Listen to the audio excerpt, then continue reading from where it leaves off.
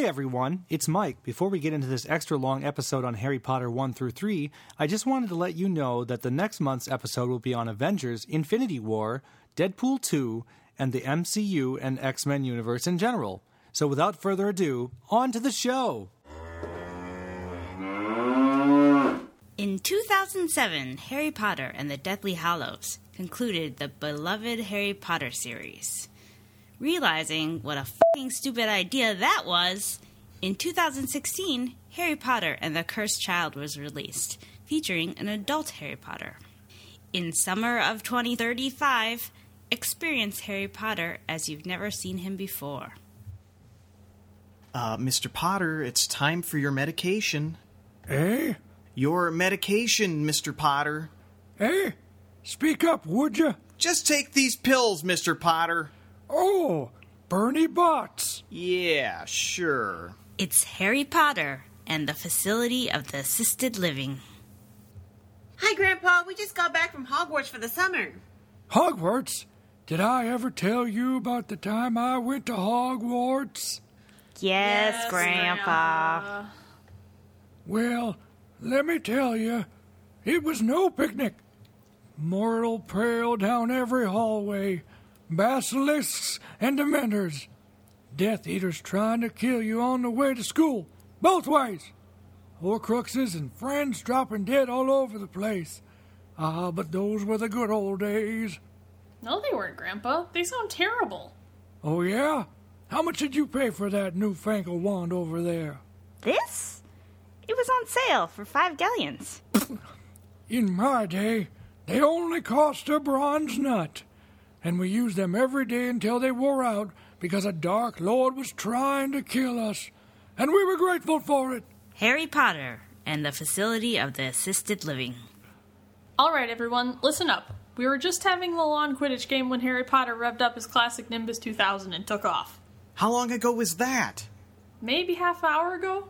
Geez, we better catch him. He's gonna miss his 5 o'clock dose of Weasley's anti-wheeze. I wouldn't worry about it too much. See the window there? That's him about 200 feet away. Eat my pixie dust! Harry Potter and the Facility of the Assisted Living. Ron, Yes, Hermione? do you ever get the feeling that you-know-who might come back?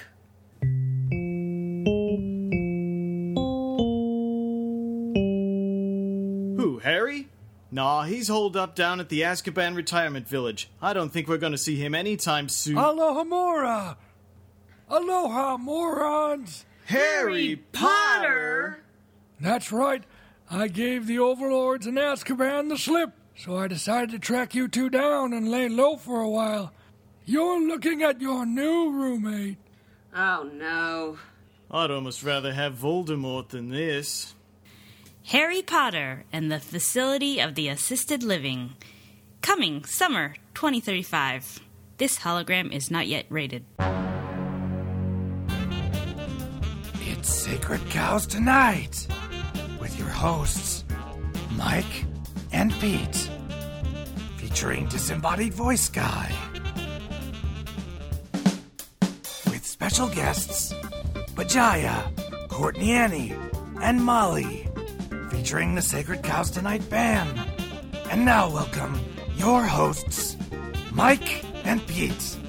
Thanks, Disembodied Voice Guy. Say, Disembodied Voice Guy, Yes, Courtney? which Hogwarts house would you be in if you were a wizard? What do you mean, if? I had you going. I'm nothing so pathetic as a wizard. Well, now, let's see. Which one was the evil one? I knew you were going there. You're thinking of Slytherin House. No. I'm no Boy Scout. What's the eviler one? Disembodied Voice Guy, there isn't a house that's eviler than Slytherin. Sure there is. They wear masks, hang out with a giant snake, worship Voldemort. Jeez, you mean the Death Eaters? Yeah, that's it. I'd be in the Death Eater house. It sounds like the Animal House, only more fun. Of course, I'd be running the place in a few months. Okay, bye. Welcome to Sacred Cows Tonight. I'm Mike. I'm Pete. And with us today, we have Courtney Annie. Hi, I'm here. Hello. We have Bajaya Hello. and Molly. Hi, guys. And we're all here to talk about the Harry Potter movies, specifically Harry Potter 1 through 3. But first, we'd like to talk with our guests about whatever they want to talk about. So, which one of you wants to talk first? Tell us a little bit about yourself and something that you'd like to promote. Maybe we'll go alphabetical. So, Bajaya. Yay, I'm first. Hi, I'm Bajaya. I am on your the Harry Potter podcast, and on Wintercrest, where a bunch of fun people role play as high school kids and get into a bunch of mischief. That's pretty accurate. Pretty accurate. Courtney, tell us a little bit about yourself and what you like to promote. Hi, I'm Courtney. I'm a Ravenclaw. And I was recently on Geekly Inc.'s Random Encounters Norhall feed as Val, the High Elf Bard. Very cool. Nice. And Molly, tell us a little bit about yourself and what you'd like to promote. I'm Molly, and I feel like my relevant comment is that I'm going to the wizarding world of Harry Potter for my honeymoon. I'm really excited. That's amazing. My plug is my very terrible 5th edition Dungeons and Dragons podcast, which you should only listen to if you are not easily offended. And that is the Dire Weasels. Nice. Thank you for the plug, and thank you for letting all the children listening to this episode, since it is Harry Potter, know that maybe they shouldn't listen to please mine. do not. What do they say? This is not for children, but we only say that so you know that how cool you are for listening to it. No, I think ours is a little worse than that, so maybe you should just cut that out. No, really, you shouldn't listen to it. Okay. Please don't. Perfect. Nobody listen to that one, please. I've had friends and coworkers that want to know about the Potter Pod because they have their kids or whatever that read Harry Potter and like it. I'm like, no, you should definitely not listen to that. It's really not. Don't let them listen. It's the adult version of the Harry Potter podcast. It's not appropriate. What I'm getting from these introductions is that y'all are perhaps more Harry Potter fans than not fans, is what I'm getting. Yeah. Yes. You're right. So we've got some people who come from a place of knowledge for this particular episode. That's fantastic.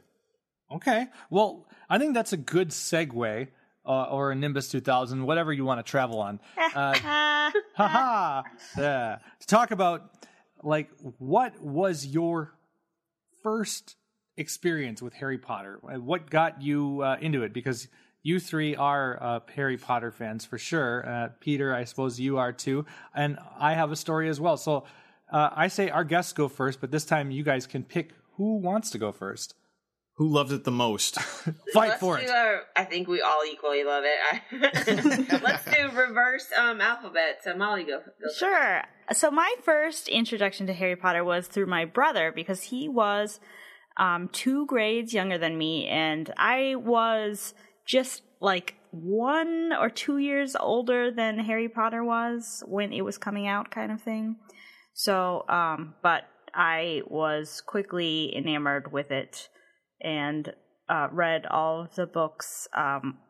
Every year, every time they would come out, I would read through the series again. So it got to be quite a lot. I imagine. Nice. As I'm wearing a t-shirt right now that says the book was better. So I do feel like the book was better, but I also do really appreciate the movies for what they are. I'm very impressed that they kept the same cast through the whole thing, and really they really brought the Harry Potter world to life pretty well. So I'm happy with that. Oh, I am also a reluctant Gryffindor. Oh. Why reluctant? That's hilarious. I like Gryffindor too. I say you should get with the hero. What's your reasoning? Well, I think I have this very, like, I really respect people who have a lot of bravery, but I don't really see that in myself. So that's why I kind of like, I don't know if I really fit into this house, but. Well, you know, you could be one of their adjuncts or Exactly. something. Right. Maybe you're more loyal than That's- you just don't want to say you're brave, but you're loyal and brave. Okay. Well, Courtney, Great. what is your first exposure to Harry Potter? So my first exposure to Harry Potter, I think, was probably from my mom. She was working at Borders the time these books were coming out, and I was already a voracious reader. I think I was right around the right age when they were all coming out, and I don't remember actually if I read the first book or saw the first movie, like which came first, because it was very close together.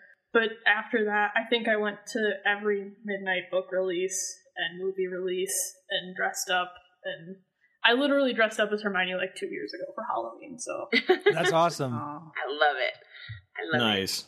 Keeping it alive. Yeah, I'm, as I mentioned before, I'm a Ravenclaw.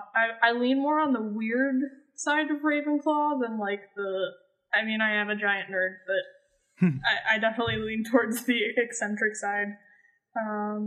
Yeah, it means a lot to me. It was, the female characters are they're varied and, all very badass in different ways, which is really important to me, especially in books aimed at younger kids. Yeah.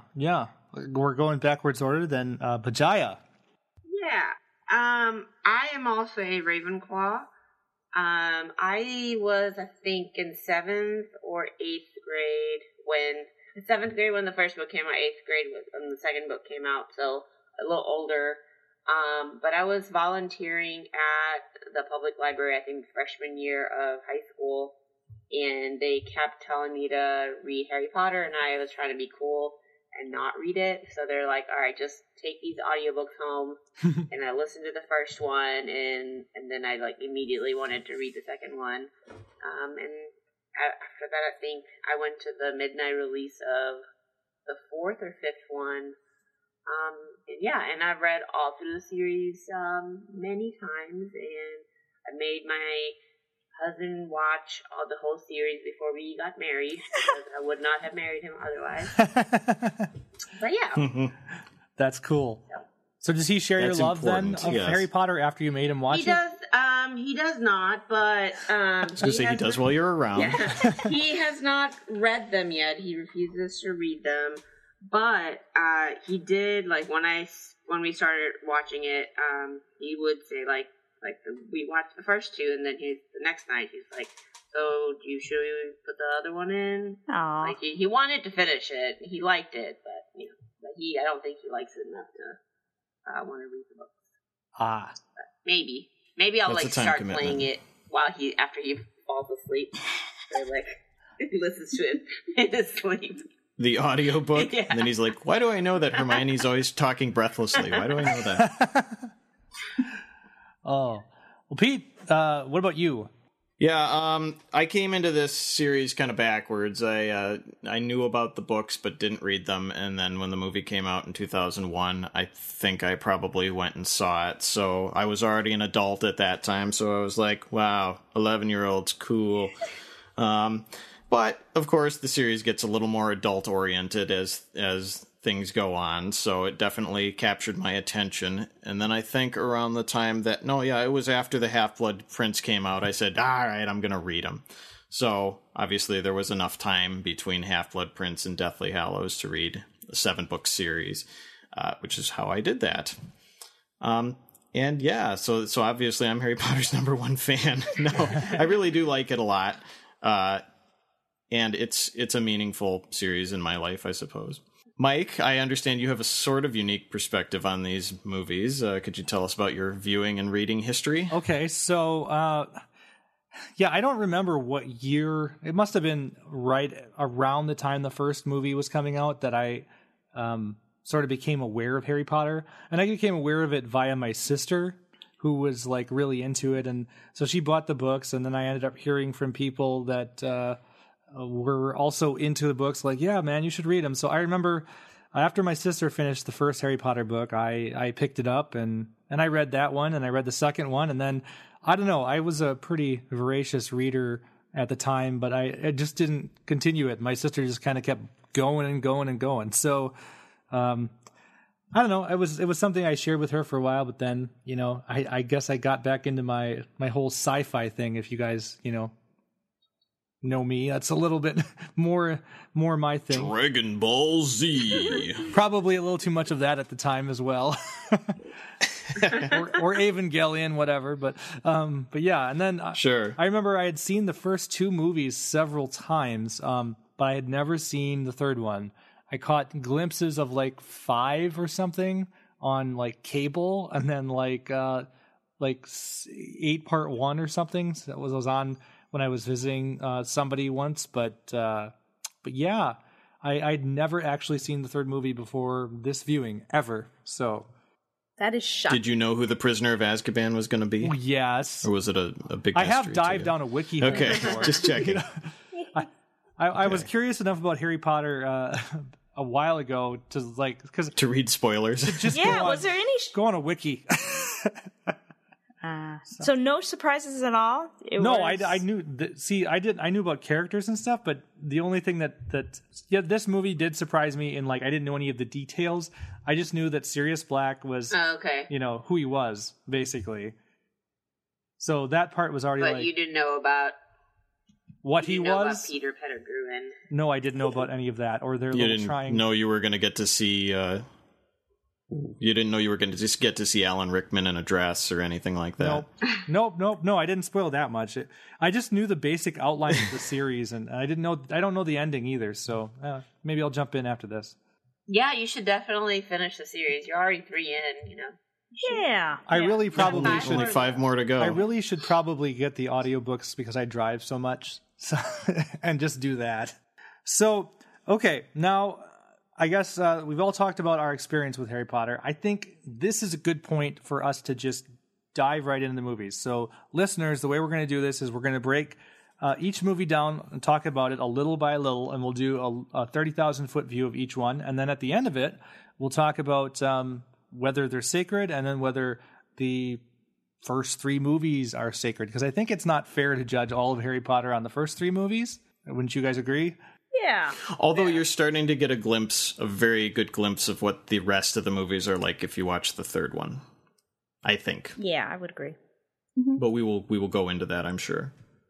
Okay, so if you haven't watched at least the first movie, but really if you haven't watched all 3, now's the time that you stop your podcast player and just go watch them. We'll still be here when you get back. The beauty of podcasting is it's a little magic box and we don't age while you do it. All right, so stop it, go watch the movie, and come back. And we're back. Welcome back, everybody. Now that you've watched 9 hours of children's TV or movie series and one dark one, how long are these movies? Are they like 2.5 hours? Yeah, they're pretty long. Yeah, the first one's 2.5. They're considerably longer than many kids' movies that I've been subjected to. Yeah, I was reading that Avengers Infinity War is so long, and I'm like, that's the length of the first Harry Potter movie, Yeah, right? Well, this was the age when Lord of the Rings was pioneering the 3 to 4 hour epic, so everything was this long for the entire decade. Well, Peter Jackson insisted that. I grew up watching Indian movies, so they're always 3 hours long. So. Oh, there you go. Bollywood classics. Yeah. That's pretty awesome. All right, so I think there's 3 of you. There's 3 movies. 3 guests, 3 movies. I'm just going to sit back. Who's going to do the first 30,000-foot view for the first Harry Potter movie? Oh, man. I can do it. Okay. I just watched it last night. Awesome. Okay. So a baby's delivered to a house. Find out it's Harry later.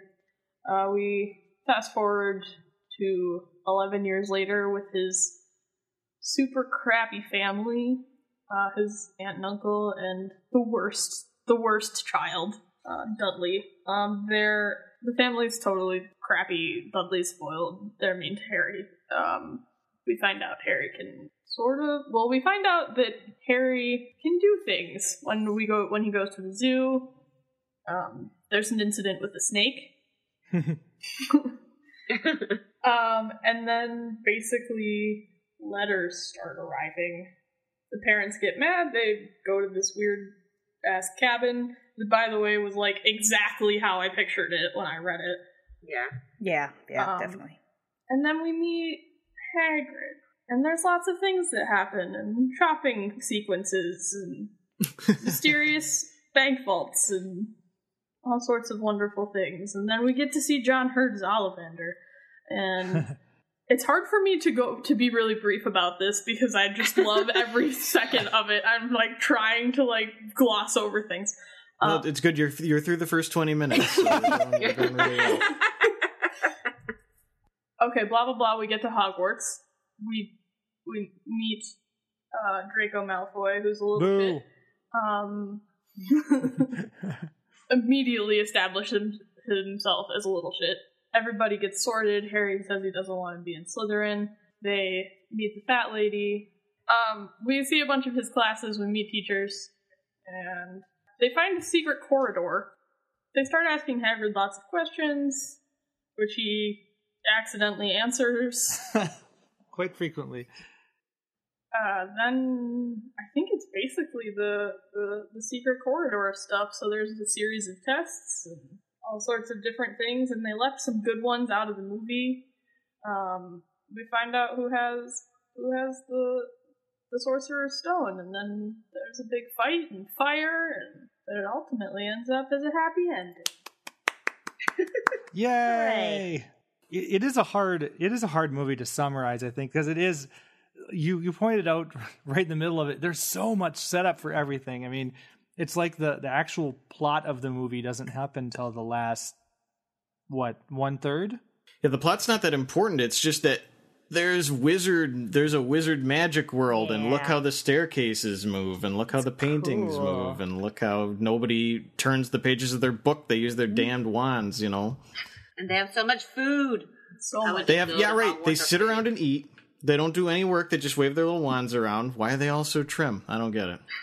They have to walk everywhere. It's a big castle. Ooh, true. Oh, yeah, that's a good point. No cars. Magic digestion. Digesteramus, or whatever the spell would be. I don't know. Digesteramus, perhaps. Sounds Latin enough for me. Not to spoil too much from the second movie, but it is amazing how much more than 1 year younger these kids look than they do in the next movie, and sound in the next movie. So they're all very little children. And the CG is terrible. I'm going to pick up on something that Courtney said. I thought the CG was just awful in this movie, and I understand it was 2001, but it had to be like the biggest budget movie of... Well, okay. Lord of the Rings was that. But in my opinion, Lord of the Rings didn't age that well either as far as the CG went. But, yeah. That's one thing I definitely noticed. It did. Yeah, that's true. They used a lot more practical effects it was going to be so huge than Harry Potter.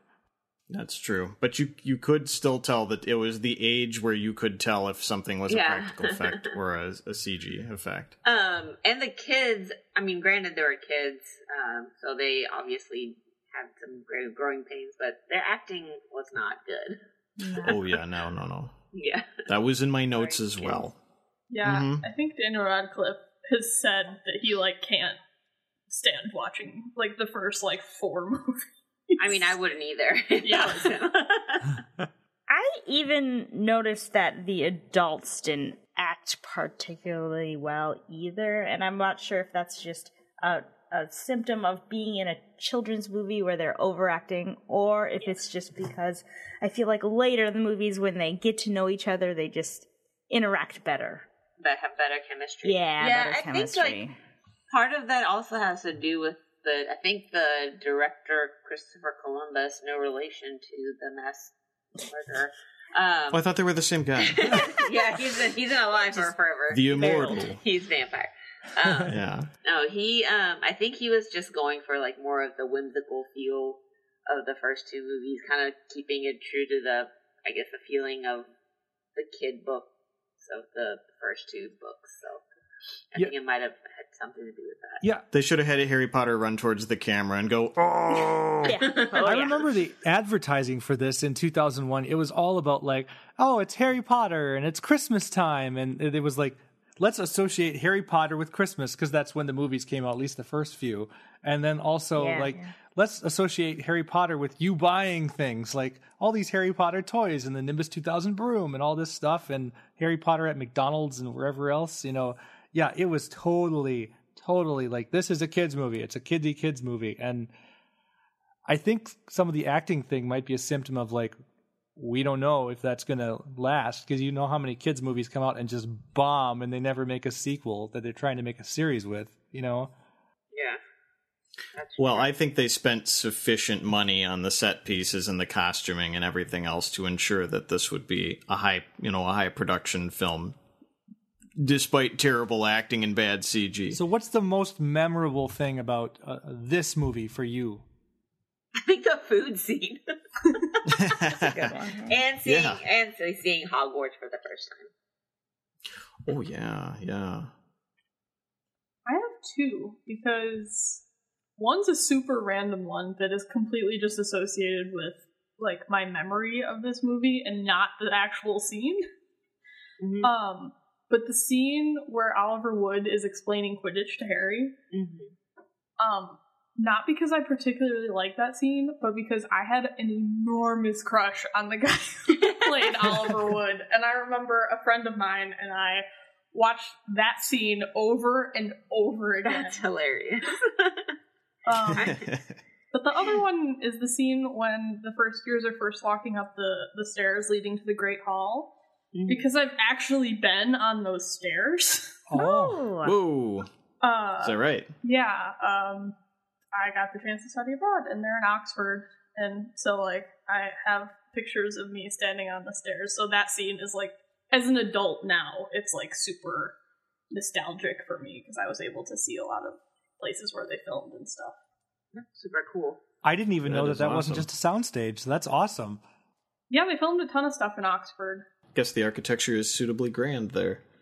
For me, one of the biggest things that stands out about this, the Harry Potter and the Sorcerer's Stone, is that Richard Harris is Dumbledore.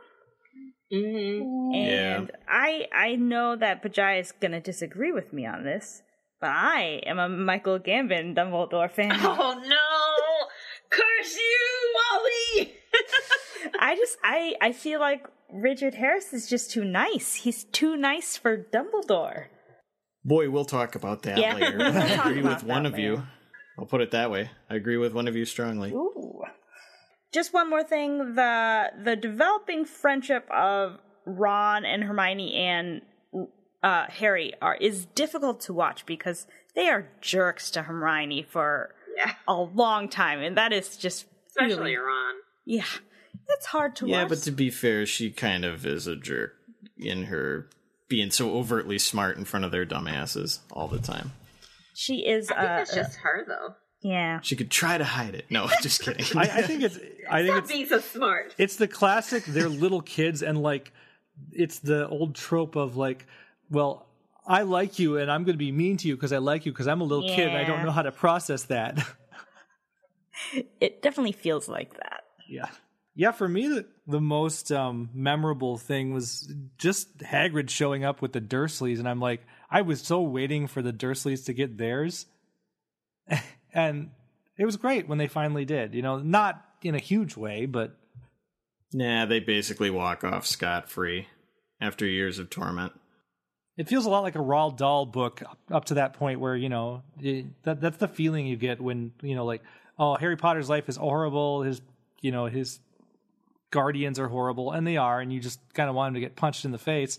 But, you know, then he escapes, so that was the most memorable thing for me, and Hagrid just being awesome. Things do get a little unrealistic when they move to that tiny little house on the small rock out in the North Sea or whatever the heck it is. But hey, you know, I'm sure they got there somehow. I don't know. The thing I like is at the end, and it's kind of a trope in this whole series, I think, is where they're like, well, Gryffindor, you've broken every goddamn rule in this school's entire history. 5,000 points for Gryffindor, you win. All of Slytherin's like, exactly what the fuck just go happened? like that. Yeah, right. Like, holy shit. Yeah, Slytherin, oh, sorry. You thought you won, but you suck. And we're going to give Hufflepuff and Ravenclaw more points, too, because fuck Slytherin. Like, Dumbledore's like, it's definitely not because I was in Gryffindor. I'm definitely not biased at all. Yeah, right. Cronyism, what can I say? Okay. Let's see. What else do we want to cover with Harry Potter and the Sorcerer's Stone? Obviously, we talked about that Americans won't be calling it the Philosopher's We're Stone. too dumb. Yeah. I really liked the chess scene in the movie. Okay. Yeah, even though it's kind of like hokey.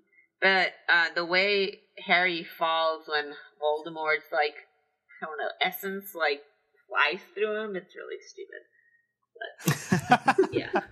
But that's again going back to the kids' acting skills. That's true. You didn't fall flat on your back on a stone floor realistically enough. Yeah. Do it again Exactly. and again. He's like,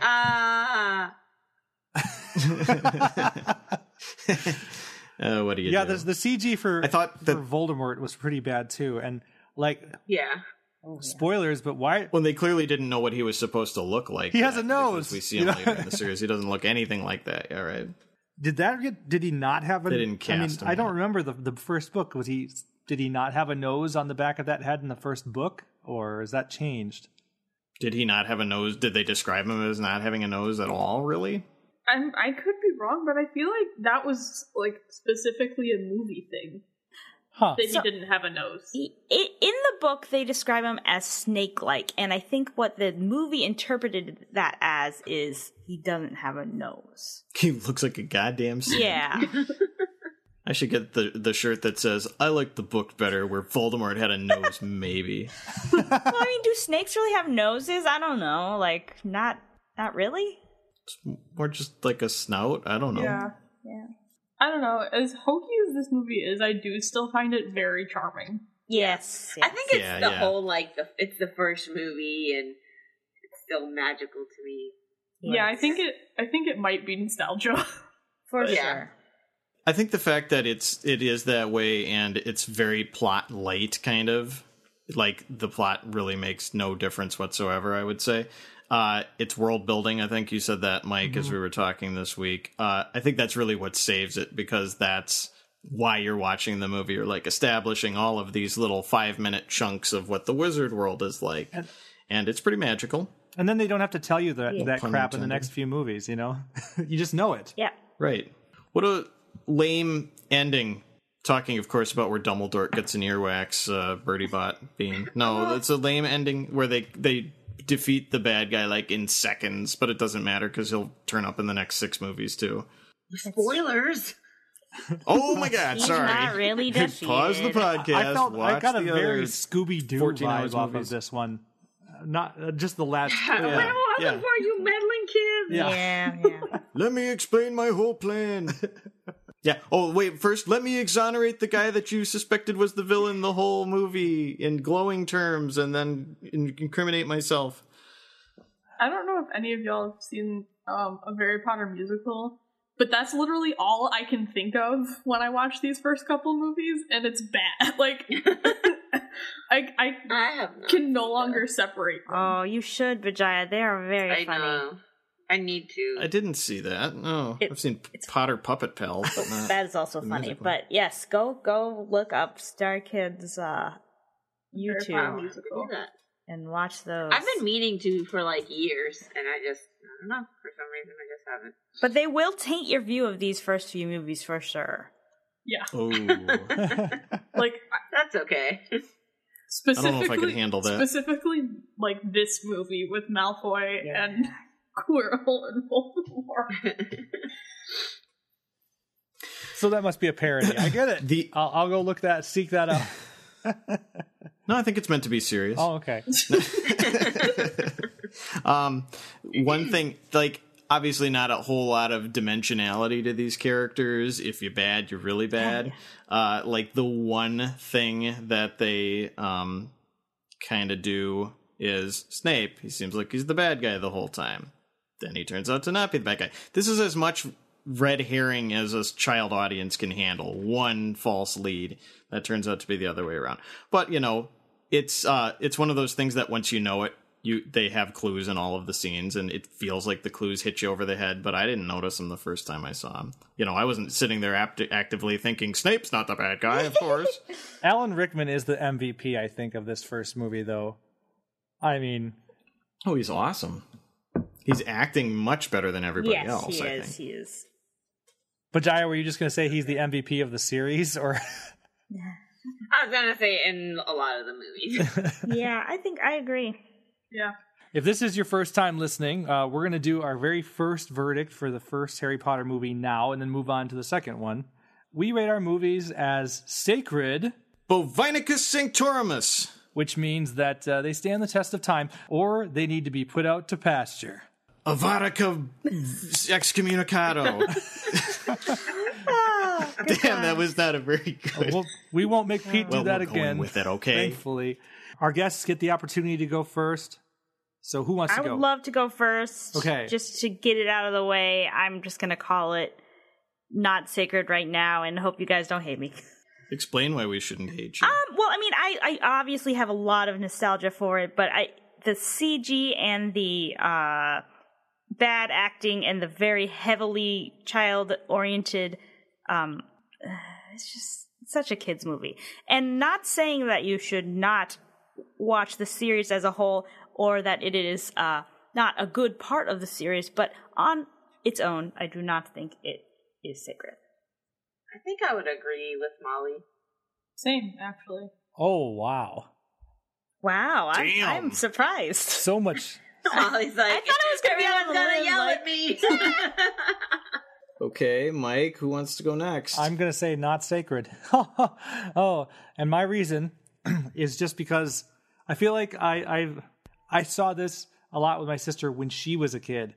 And yeah, I kind of had most of the beats memorized and stuff. It just was more of a kind of a rewatch thing. And I felt, honestly, there was some entertaining parts. But for me, it was like, oh, yeah, there was that. And then there's that. And then there's that. And then there's that. Okay, I get it. You know, it was just going through the motions comparatively. Okay, well, let's pretend we live in a world where this is a movie nostalgia podcast, and you haven't seen the Harry Potter movies in a very, very long time, and you were wondering, hey, these still good? You shouldn't skip the first movie. No, you shouldn't. You should watch that first movie. It's going to bring you right into the world of Harry Potter. It's going to give you that wonderful, magical whimsy. Don't come for the plot. Don't come for the acting. But this is one that I'm going to call it sacred. And by sacred, I mean you should suffer through this one. Yeah. But if you only have time to watch one Harry Potter movie, you could skip this one. But it's definitely sacred. I feel like that's fair. I would never say skip this movie. Yeah. You definitely watch it, but yeah. Well, no, I am saying skip this movie, but it's sacred. I don't feel like This movie and So it's it's the without opposite spoiling of- the others, I don't feel like you could really get into the rest without seeing this one first. Not fully. But, well, look at my perspective. I came back to these movies after not having seen them for maybe like 5 or 6 years, and the first one is definitely very magical. Then I watch it, earlier last week, probably a year has passed. It's like, okay, I kind of know this drill, but still fun to get back into it. All right, well, now that we've made y'all sad, let's continue on to the second Yeah. movie. Bummer. Can only go downhill from here. But I mean, Pete offers a glimmer of hope. So, who wants to do our 30,000-foot view of Harry Potter 2?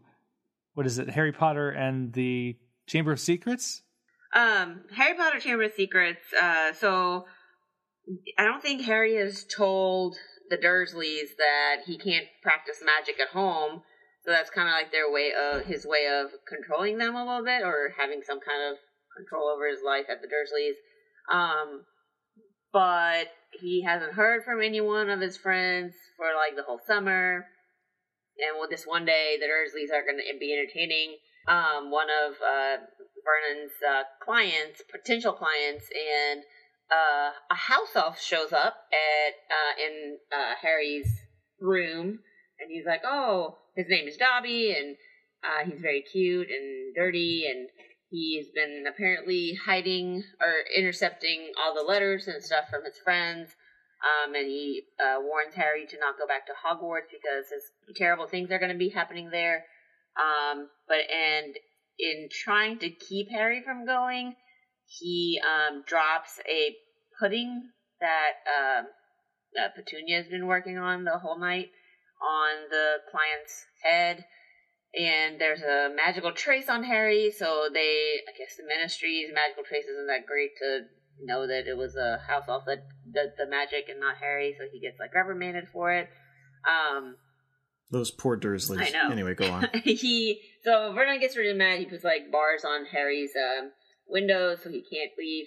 But then, so who shows up? It's Ron with a flying car, and they in the middle of the night, pry the bars off of Harry's window, and they fly off to the Burrow, where I think it's Harry's first time at the Burrow, where the Weasleys live. And then they go off to Hogwarts from there, and I can't remember what happens. They kind of do their Hogwarts thing, eat, and oh no, that's not what happens.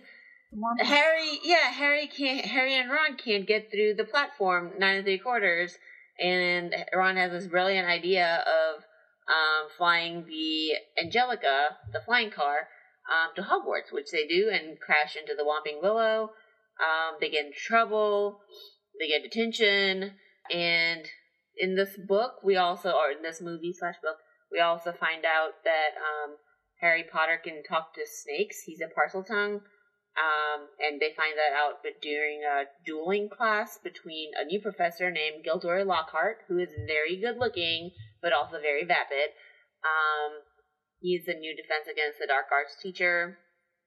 And apparently being a Parseltongue is not a great thing because only, dark wizards can do that, like Voldemort was a Parseltongue. The dangerous thing during this school year is that there is a creature in the school. There's a Chamber of Secrets in the school, which is kind of like an urban legend where they say that Salazar Slytherin created this chamber and hid his monster there, and his true heir would come back and release the monster upon Hogwarts and kill the Muggles. But they're like, of course, it's just an urban legend. It's not true. But then, their kids getting petrified. So the chamber has definitely been opened, and everyone's trying to figure out who it is. And Ron thinks it's Draco. So they transform themselves with the use of Polyjuice Potion into Crabbe and Goyle.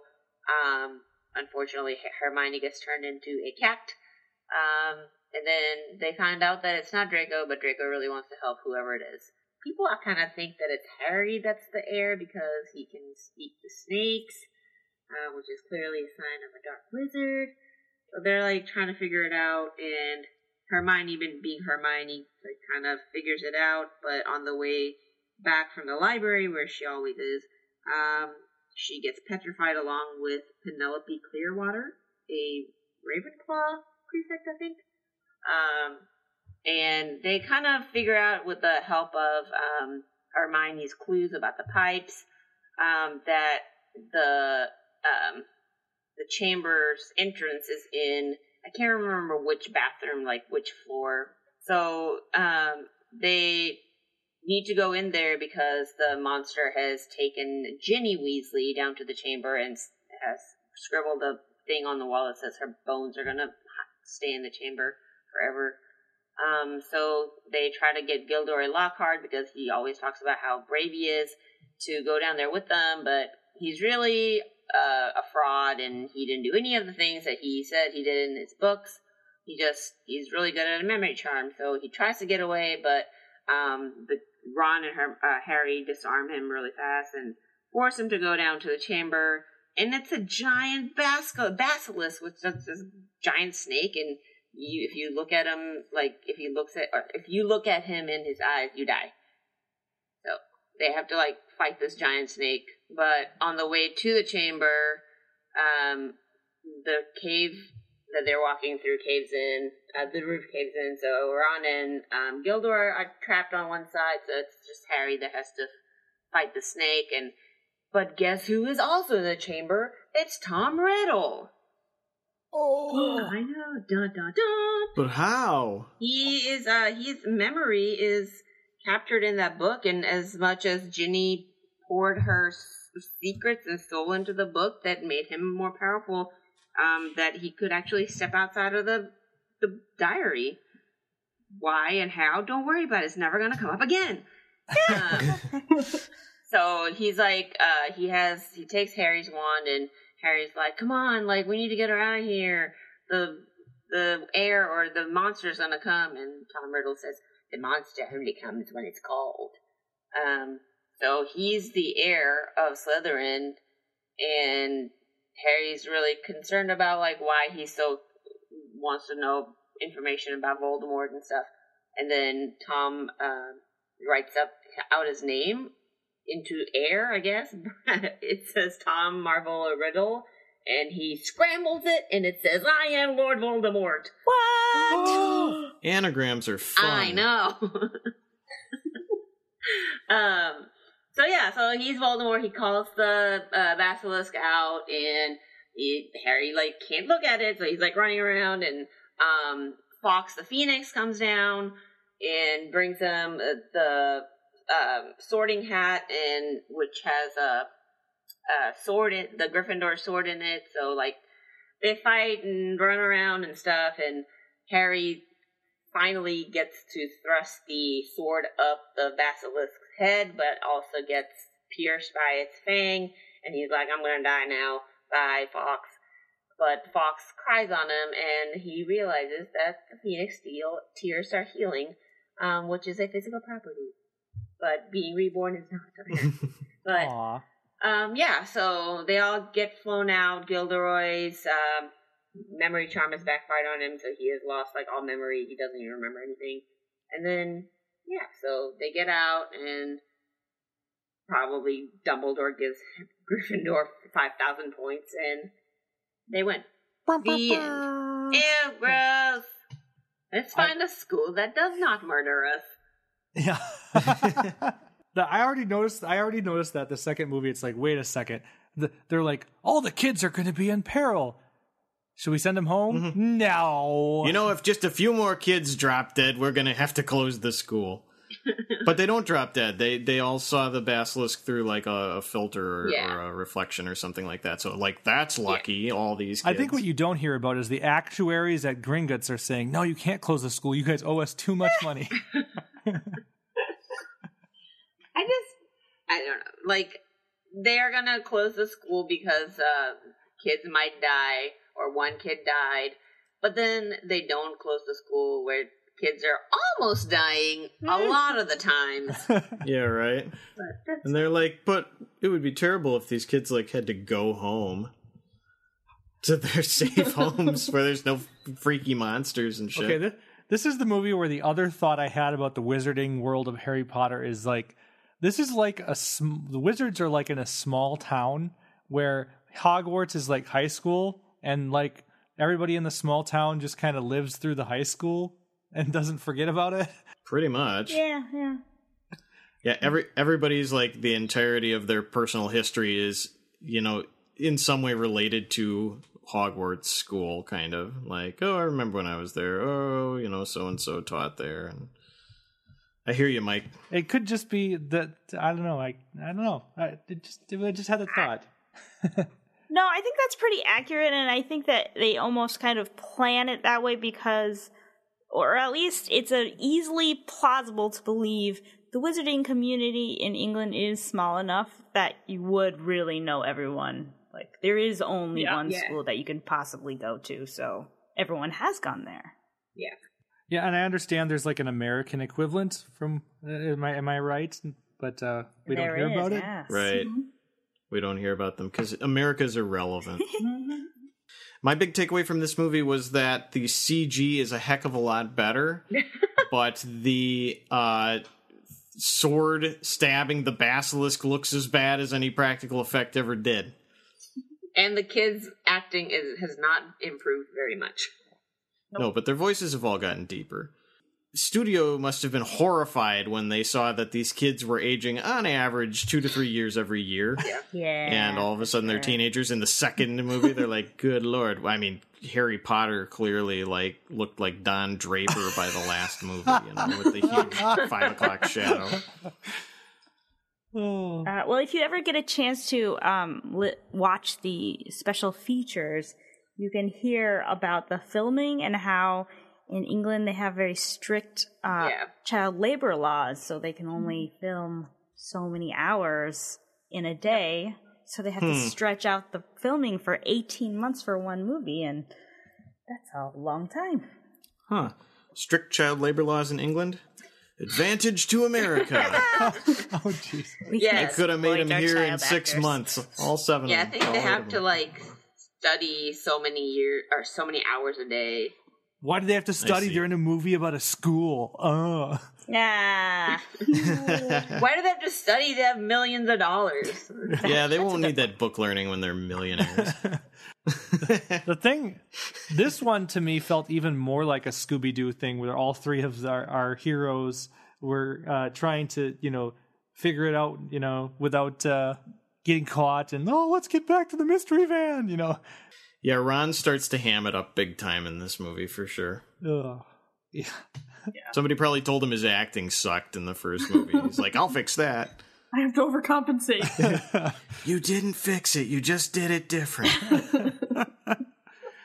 But I thought this movie overall was a better plot, though, than the other one. There was more of a mystery to solve because it started at the beginning of the movie after they get to Hogwarts instead of, at the last third of the film. Right. Well, they didn't rely as much. There was still some of it, but they didn't rely as much on, ooh, look, wizards do all sorts of crazy shit. Because we already know that. We took a whole movie to establish that. What's this movie? It's Kenneth Branagh. Yes. Yeah, he was So great. good. He was great. He's my favorite part of this movie. Yeah. He might have I outacted agree. Alan Rickman in this movie. He's the real MVP of this movie. Yeah. I'm just not used to seeing him in funny things, but he was great at that He part. was so good. He was exactly how I pictured Lockhart, to a T. Well, Kenneth Branagh is awesome. Yeah. And it's no surprise that he played the part so well. Infuriating and annoying. But perfect. And so beautiful, too. I think Alan Rickman still did his typical trademark snarling from the corner very well, as he will continue to do. He was definitely films. underplayed in this movie, and that's okay because it really wasn't his to shine. That was more the first one. Though we do get the origins of Harry Potter's favorite spell, which is Expelliarmus. And There are other spells, Harry! There are other spells! Nope, just that one. It's the only one he remembers. To me, this is this is another parallel. Harry Potter's totally Goku if you've watched Dragon Ball Z. I mean, Goku only knows... Oh, here we go again with your Harry Potter is Goku. But the third one, his Expelliarmus, is even bigger, which is like, yay. He's so powerful. And I think he goes blonde in the fourth movie. Yeah. oh my. Maybe not. He does have a really bad haircut. They have a new bad haircut in every film. They're okay by the end. Yes, once they're... As we're getting more into the modern era, yeah. Well, anyway. We'll have more to say about hair for the third movie. What did you think of Moaning Myrtle? I thought she was cast really well. I know that... I can't remember who the actress is, but apparently she was in her 30s. Yeah, she is real old. She plays a really... Hey, wait a minute. I'm in my 30s. Well, I mean, so am I. But I'm also not playing a high schooler yes, in a exactly. movie. That's No, true. I'm in my 30s too. Yeah, but she is playing like a 15 or 14-year-old or 16-year-old. So what else? Let's just kind of rapid fire go through. What did you like about this one? Let's start with the order on my screen. Bajaya. I think I liked obviously the character progression. This one's a little darker. but I mean, other than it, kind of has the same feel as the first one, because it's the same director, still kind of like kiddish, movie. So I don't really particularly like, and it's because it's the second one. It's not, I don't have like the nostalgia of like seeing the first movie for the first time and having all those memories. This one I don't particularly like at all. Okay. Courtney. Yeah, I think I mentioned it earlier. The scene with Kenneth Branagh after he has backfired the memory charm. Yeah. I think that's probably my favorite scene of this movie.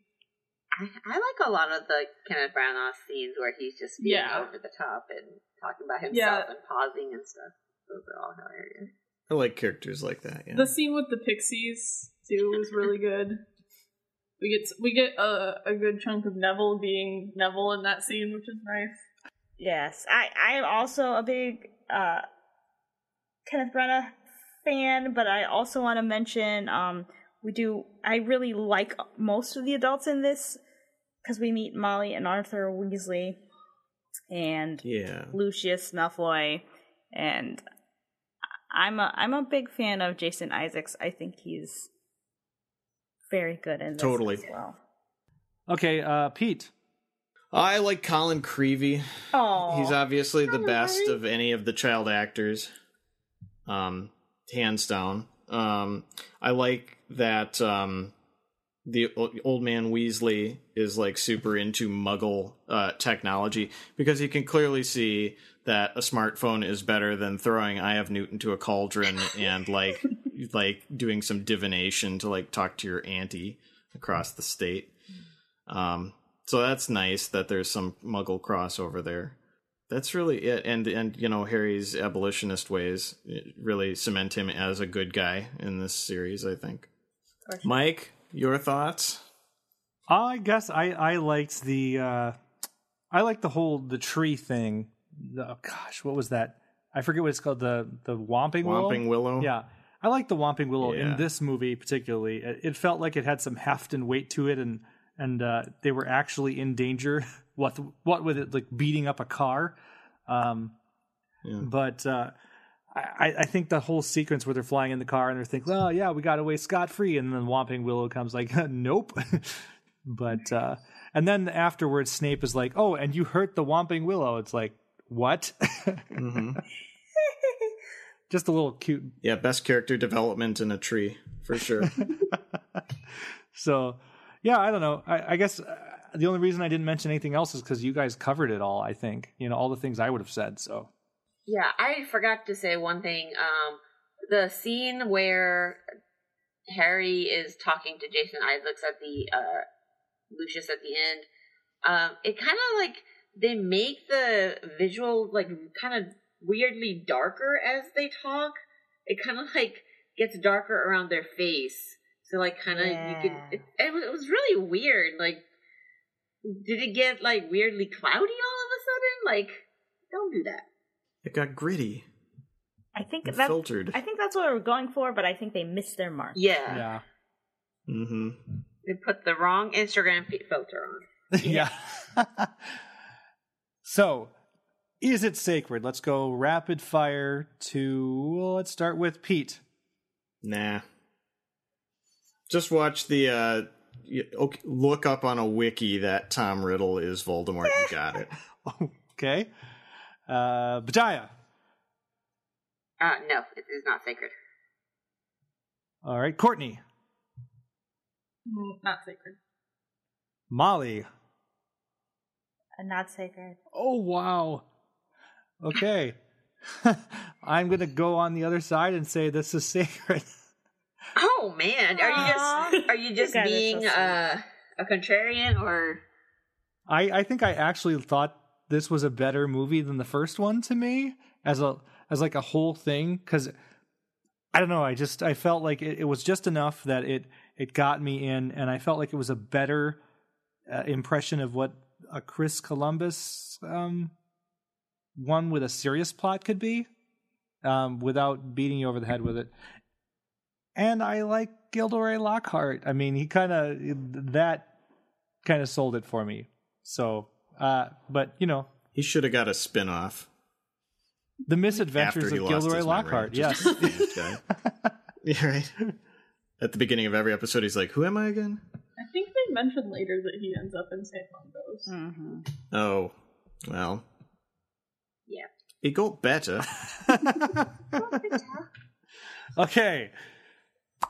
Third movie, Harry Potter and the Prisoner of Azkaban. Okay. Who's doing that? Prisoner of Azkaban. I am personally very happy to be recapping this movie. So in Prisoner of Azkaban, Harry is trying to let me think. How does this begin, guys? I need a help. He's Aunt Maud. Yeah. Oh, yeah. Marge. Aunt Marge. Marge, dang it. He wants to get a permission slip signed, but unfortunately, Aunt Marge is in town, and she doesn't like Harry at all. Which is really, really unfair. Yeah. She talks very, very badly about his parents, and he's supposed to just sit there and take it. So he does not, and he gets very angry and blows her up, and she flies off like a balloon. Which is great. It is pretty great. He's getting towards the moody teenager age, not quite yet, but he stomps off, and he does not put Marge right. He doesn't know where to go. He's alone. But luckily, the night bus, which is a public transportation for wizards, comes to catch him. Before he gets on the bus, he sees a black dog. It's kind of scary. But the bus comes and whisks him away to the Leaky Cauldron. They go off to school, and before they can, Ron's father warns him that someone named Sirius Black is trying to kill him. He is one of Voldemort's followers, and he was the reason that Harry Potter's parents were killed by Voldemort. So, at school, they have one of their main new things this year is trips to Hogsmeade, which is the town outside of Hogwarts, with a little tavern, joke shop, candy shop, very quaint village. But Harry has not had his permission slip signed, so he cannot go. Luckily for him, Fred and George Weasley, Ron's brothers, have swiped a map of Hogwarts, which shows every single person on the map, plus secret passages out of the castle. So that he goes to Hogsmeade. They do lots of fun things with. There's lots more involved with invisibility cloak.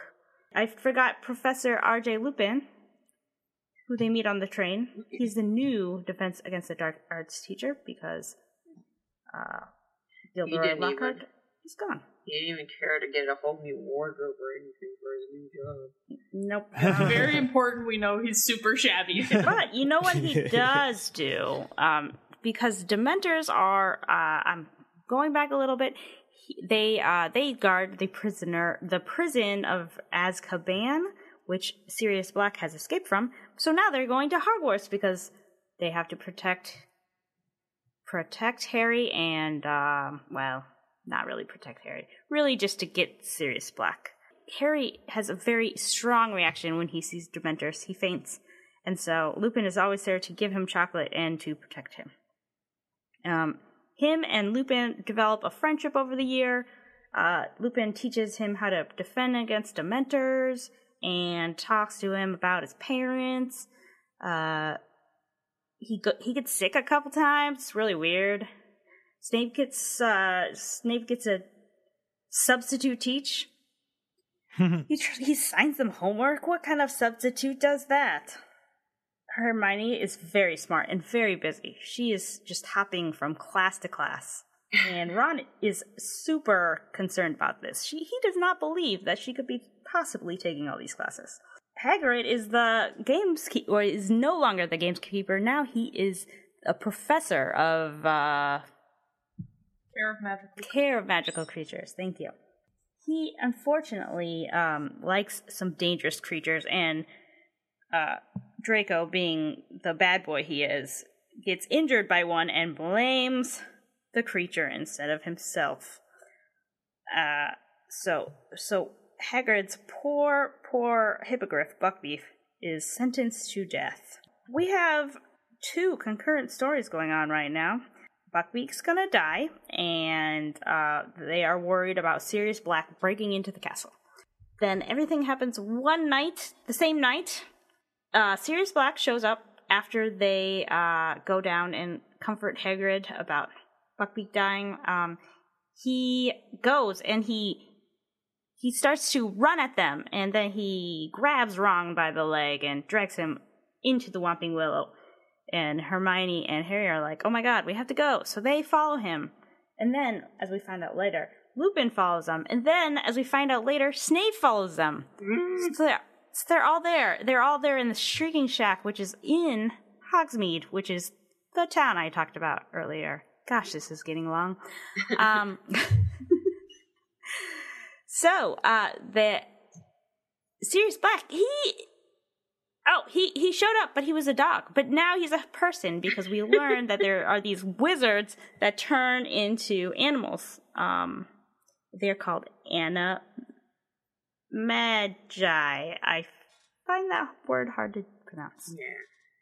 I was watching this earlier with Matthew, and he called them Animorphs. There you go.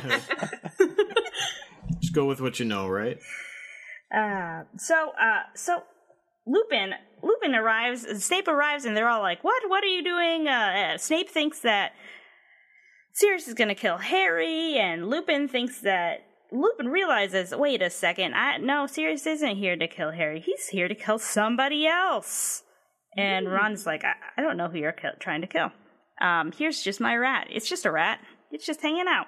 But no, it's actually Peter Pettigrew, the person who really betrayed his parents, not Sirius Black. What? And then Harry realizes, wait a second, if we kill him, though, then no one will know that Sirius is innocent. So we're going to take him back. But on the same night that Buckbeak was sentenced to die and Sirius Black came back, it just happens to be the full moon. Oh my gosh. Did we know that Lupin is a werewolf? Well, he is. So, Lupin turns into a werewolf. Pettigrew escapes. Dementors come attack. Sirius Black gets captured and taken to the back cell, where he is going to be delivered to the Dementors. And everything's bad. Everything's super bad until Dumbledore comes into the hospital wing where Harry, Ron, and Hermione are and says, Hermione, 3 turns should do it. And Harry's like, what? And Ron's like, what? And then Hermione takes him back in time with her time turner. They relive that same day. They save Buckbeak. They save Sirius Black. And all is well. Can I tell you my least favorite part of this movie? Sure. I also have one. I'm going to guess what it is, but okay. Where Harry gets the firebolt at the end and he flies off and it freezes on his face. That is pretty terrible. I hate that. The worst. It's like an 80s movie ending. Yeah. Yeah. It's the worst. But this felt a lot like an 80s movie to me, especially since, the end of it was Back to the Future Part 2. I thought your least favorite thing was going to be the casting for Dumbledore. Oh, yeah. No, so I don't hate Michael Gambon. I think if Richard Harris had been around, I just hate that he does the whole, did you put your name in the next movie? Yeah, but I think if Richard Harris had been around, like if when Alfonso Cuarón directed the third movie, I think he probably would have progressed into getting like meaner or whatever, darker Dumbledore. I like the Hermione punching Draco part of it. That's great. That's a good part. Yeah, totally. It is a good part.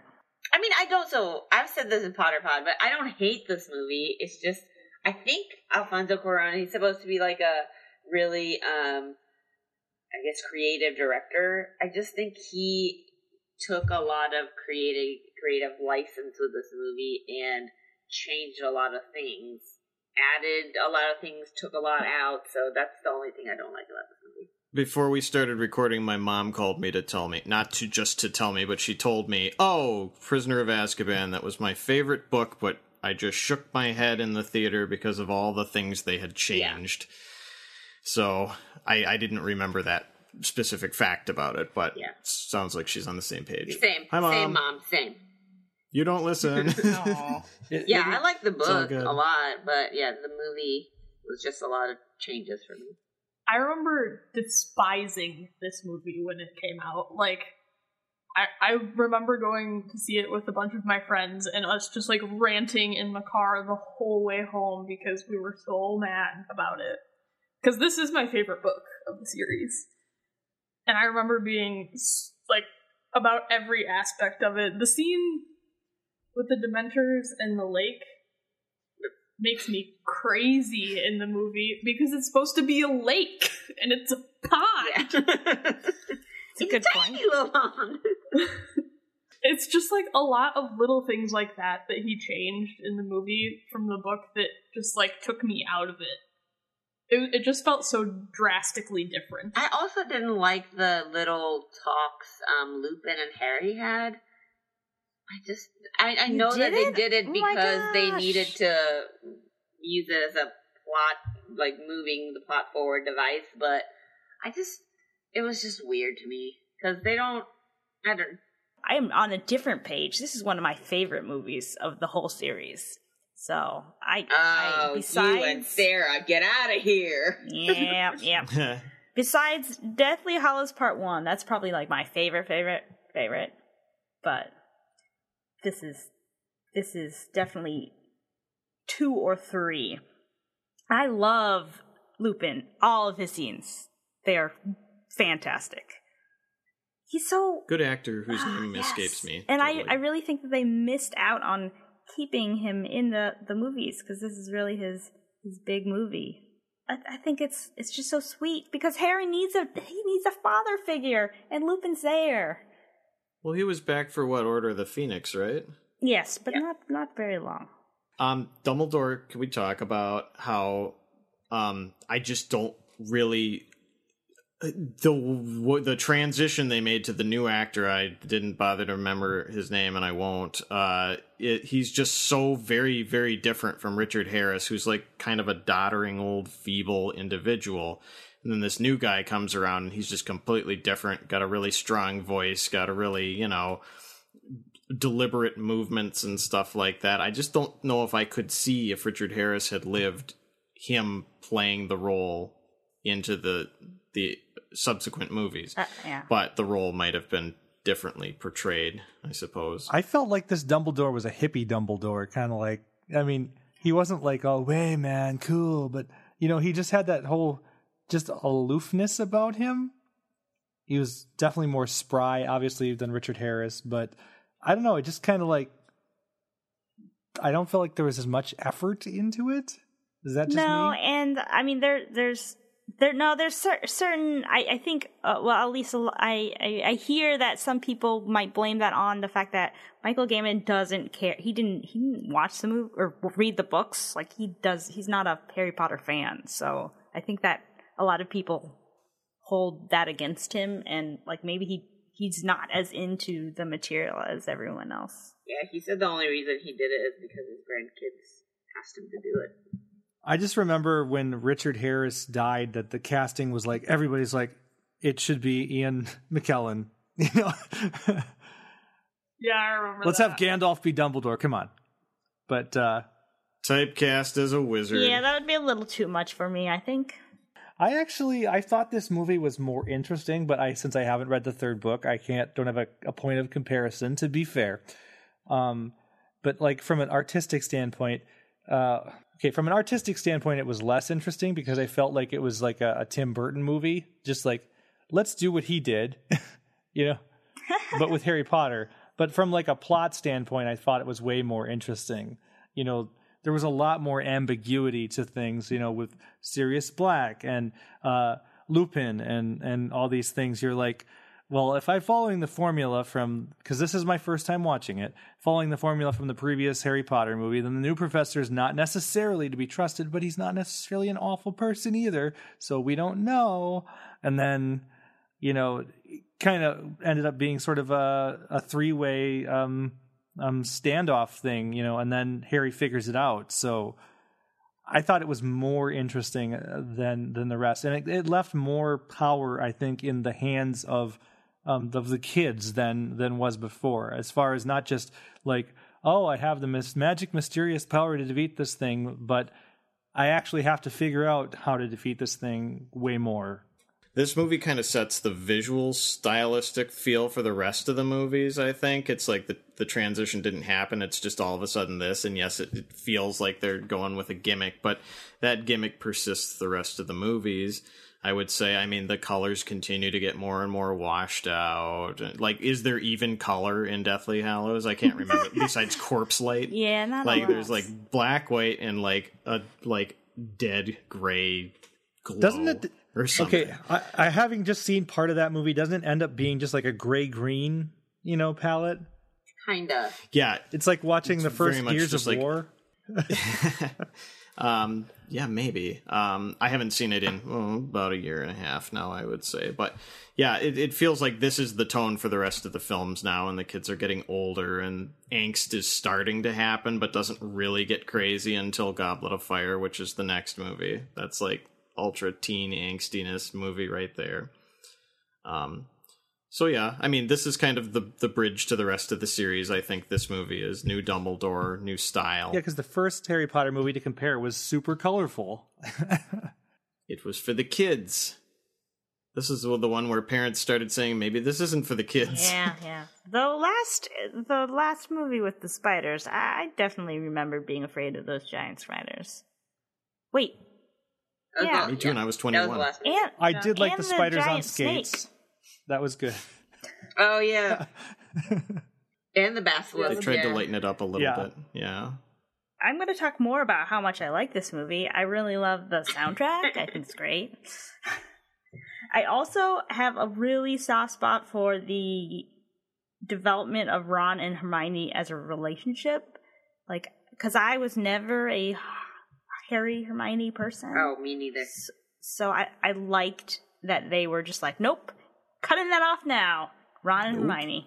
I do like the scene where they think that they're chopping the hippogriff's head off, and like Hermione clutches into Ron's chest, and like Harry goes into like Kappa, like side of the back feel, like like I don't know what the hell that was, but I laughed out loud in the theater. I remember that. When I first had to watch this movie for Potterpod, I remember going in to be like, oh, I hate this movie, but I realized I don't hate it as much as I thought I did. I hate certain parts of it. I dislike, I guess, certain parts of it. Hate's a strong word. But, like, I don't like how they did the whole Peter Pettigrew situation in The Shrieking Shack. I think it was, like, overacted. It was very dramatic. I have mixed feelings about Gary Oldman, actually. He was just, like, I like him in general. I think it's like a personal thing. Like in my brain, I pictured Sirius a lot, like the way he moves and acts a lot differently than he was in the movie. And I remember like being so attached to that character. And I don't think I've ever fully like accepted that Gary Oldman is Sirius Black. Yeah, I don't think he is what I pictured either, but I kind of like the fact that he's really not that prominent in the movies, luckily. Yeah. So we don't really have to see him all that much. That's a good point. I think they picked him because of him playing so many classic villain roles, or almost villain roles in the 80s and 90s. He could play anything, basically. Yeah. But I mean, he wouldn't really get his defining comic booky book role until, the Dark Knight series. But, Gary Oldman comes on the screen and you're like, ooh, I guess I don't know if he's going to turn out to be a good guy or a bad guy. So Alan Rickman's still the MVP here, I think.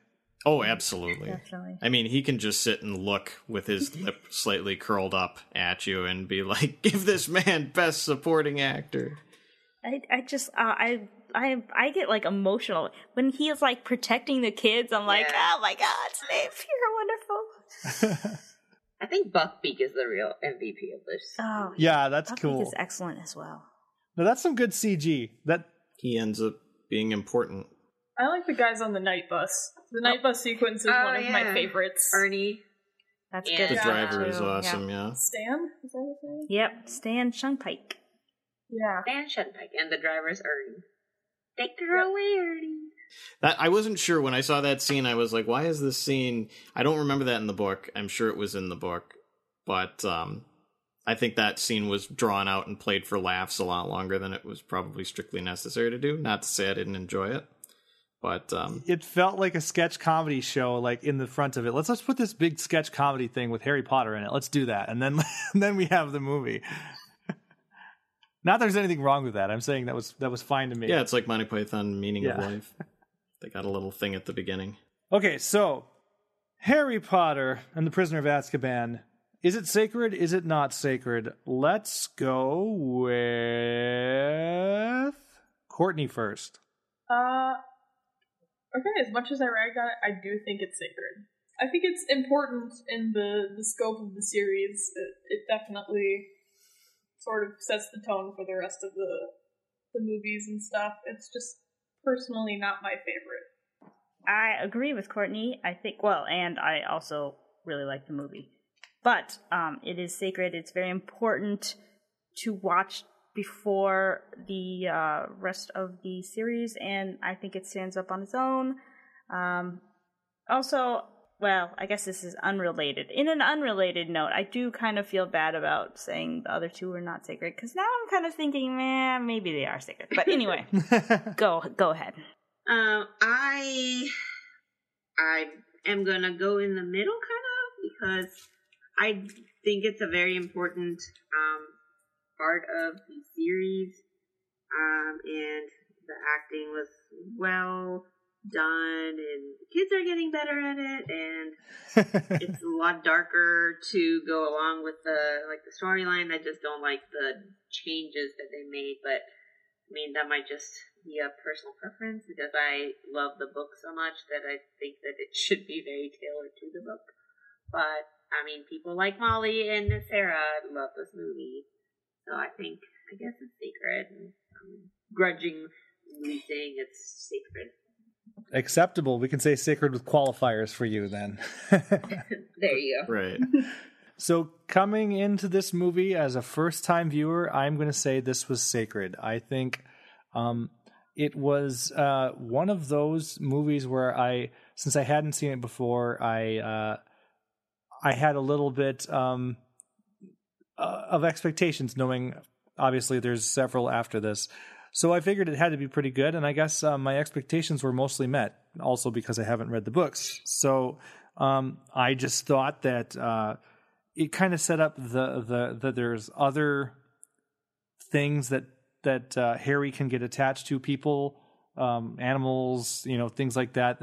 It managed to world build at the same time that it did exposition, whereas like the first movie was all exposition and it was all world building and a little exposition. And the second movie, was sort of on its own. But I think this one sort of expanded the world and got you that there's more out there and sort of sets up the stakes, I think, coming up, sort of a preview. Only thing I didn't like, again, was like I felt it was the whole tone and stuff like that. I really didn't like what they did to the Willow in this one. I thought it was kind of there was some funny jokes that the Willow had in the movie as the seasons were changing, but otherwise I thought it was kind of a toothless Willow compared to the one in the second one. So I was definitely going to call this one sacred. I mean, this is your gateway to the rest of the series, basically, and like mentioned before, everything acting and cohesiveness and plot and all that, it's all getting better and starting to be more, of what you're going to get, and the ultimate high stakes that this series takes you to are just getting set up here. So, Sacred. Yay! Sacred all around. All right, Hooray. so the third movie, all sacred. Even though Bajaya was like, F this movie. I was going to say, should we ended up- actually listen to Mike, though? Because he said the second movie was sacred. No, you shouldn't. He's got a unique perspective. We'll just say that.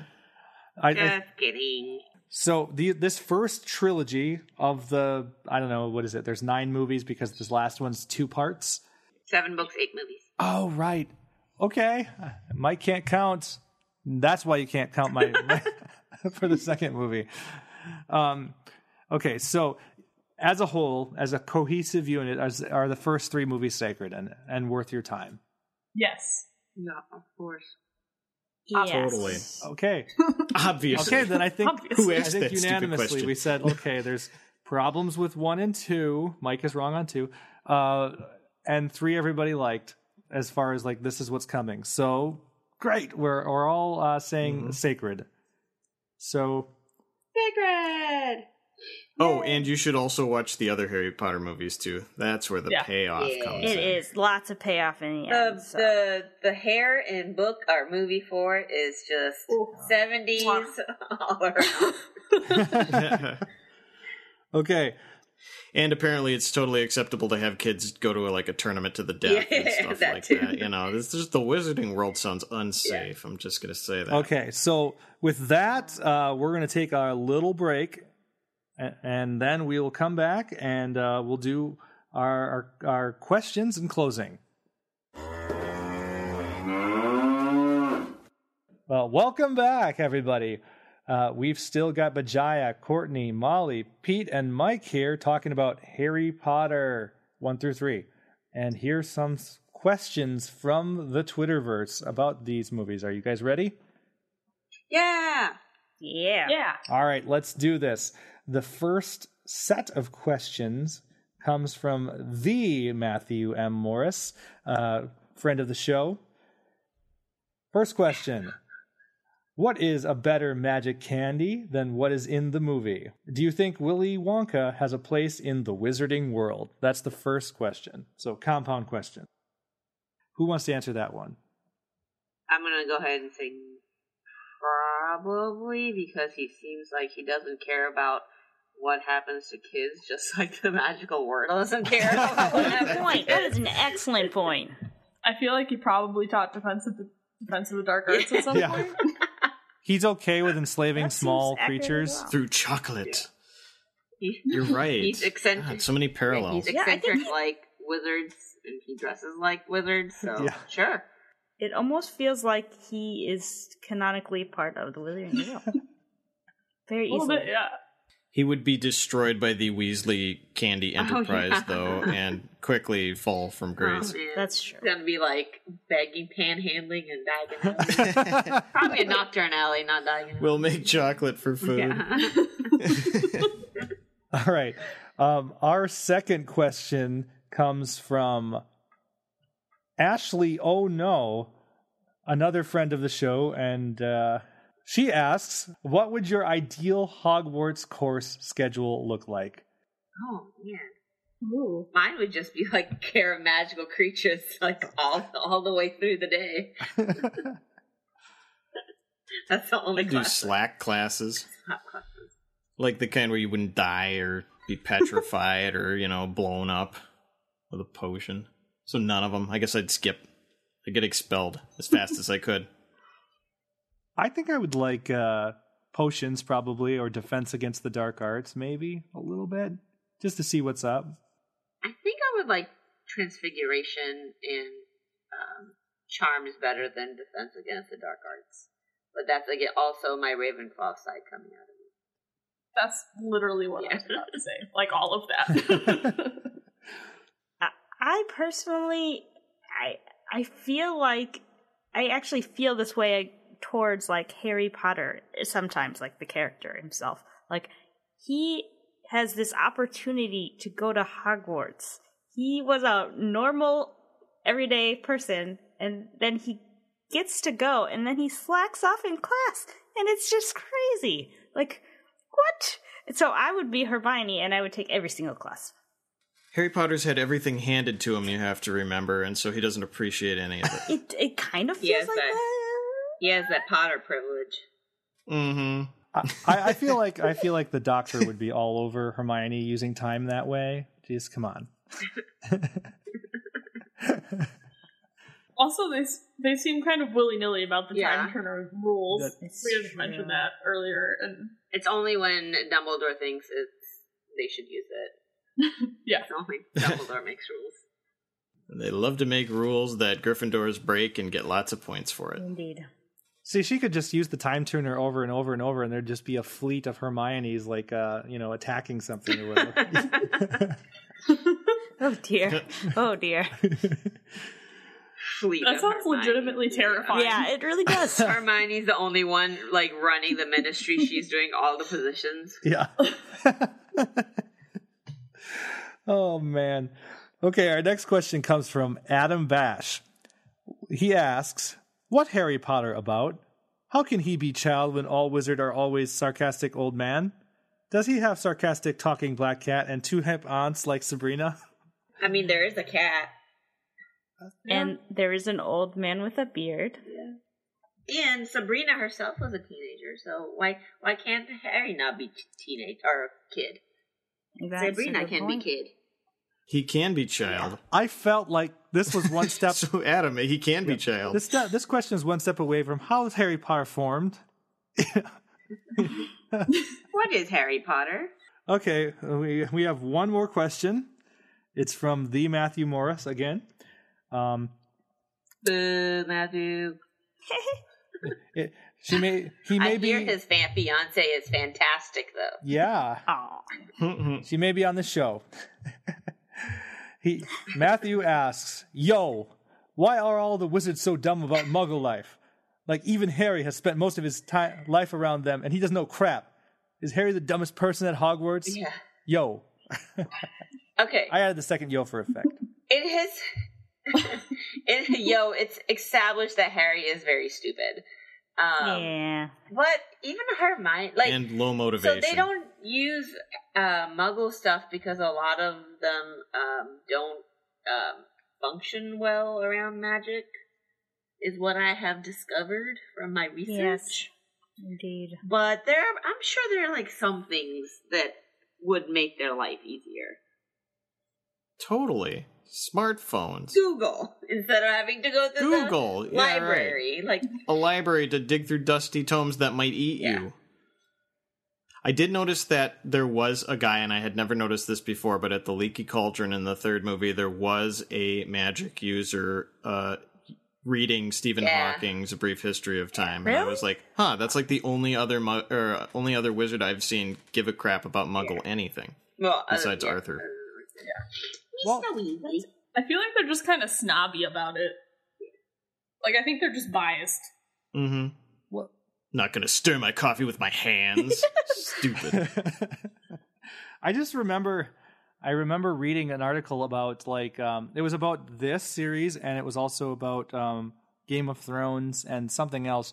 And it was like, Lord of the Rings, all of these worlds where they have magic existing and doing something with it, they get stuck in like an old time. There's no reason for technology to advance when you have magic that works. So that's why the Muggle world is so separate from their world, you know?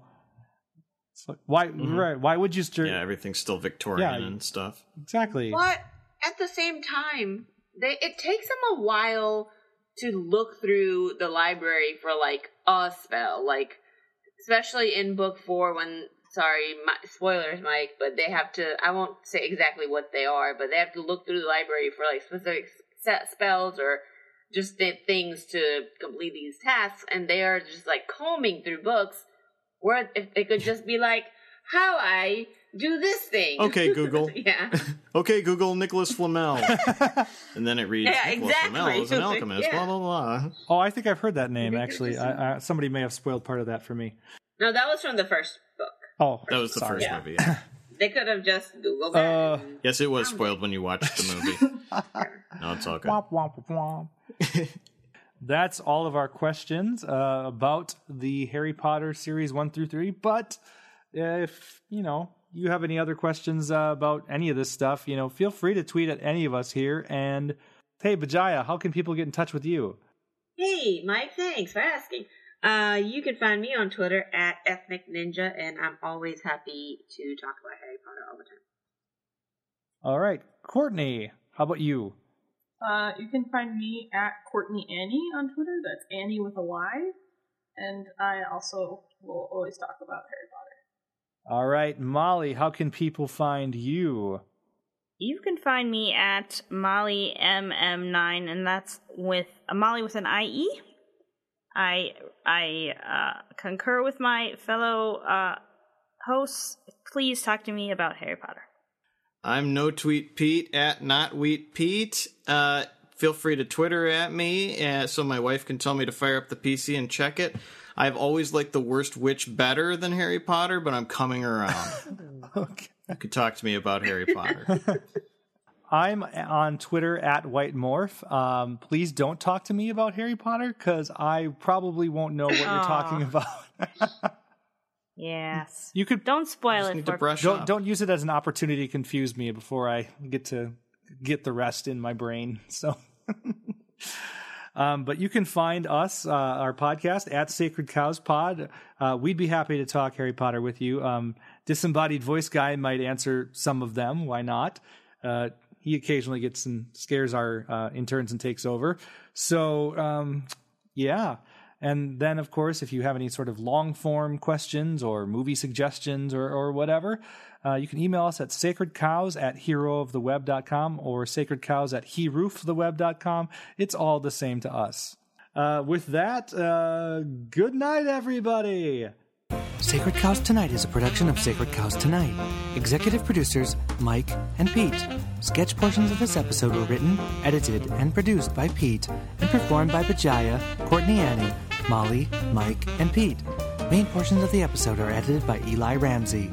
Want to contribute your sketch to Sacred Cows Tonight? Email us your script or proposal to sacredcows@herooftheweb.com. That's sacredcows@herooftheweb.com.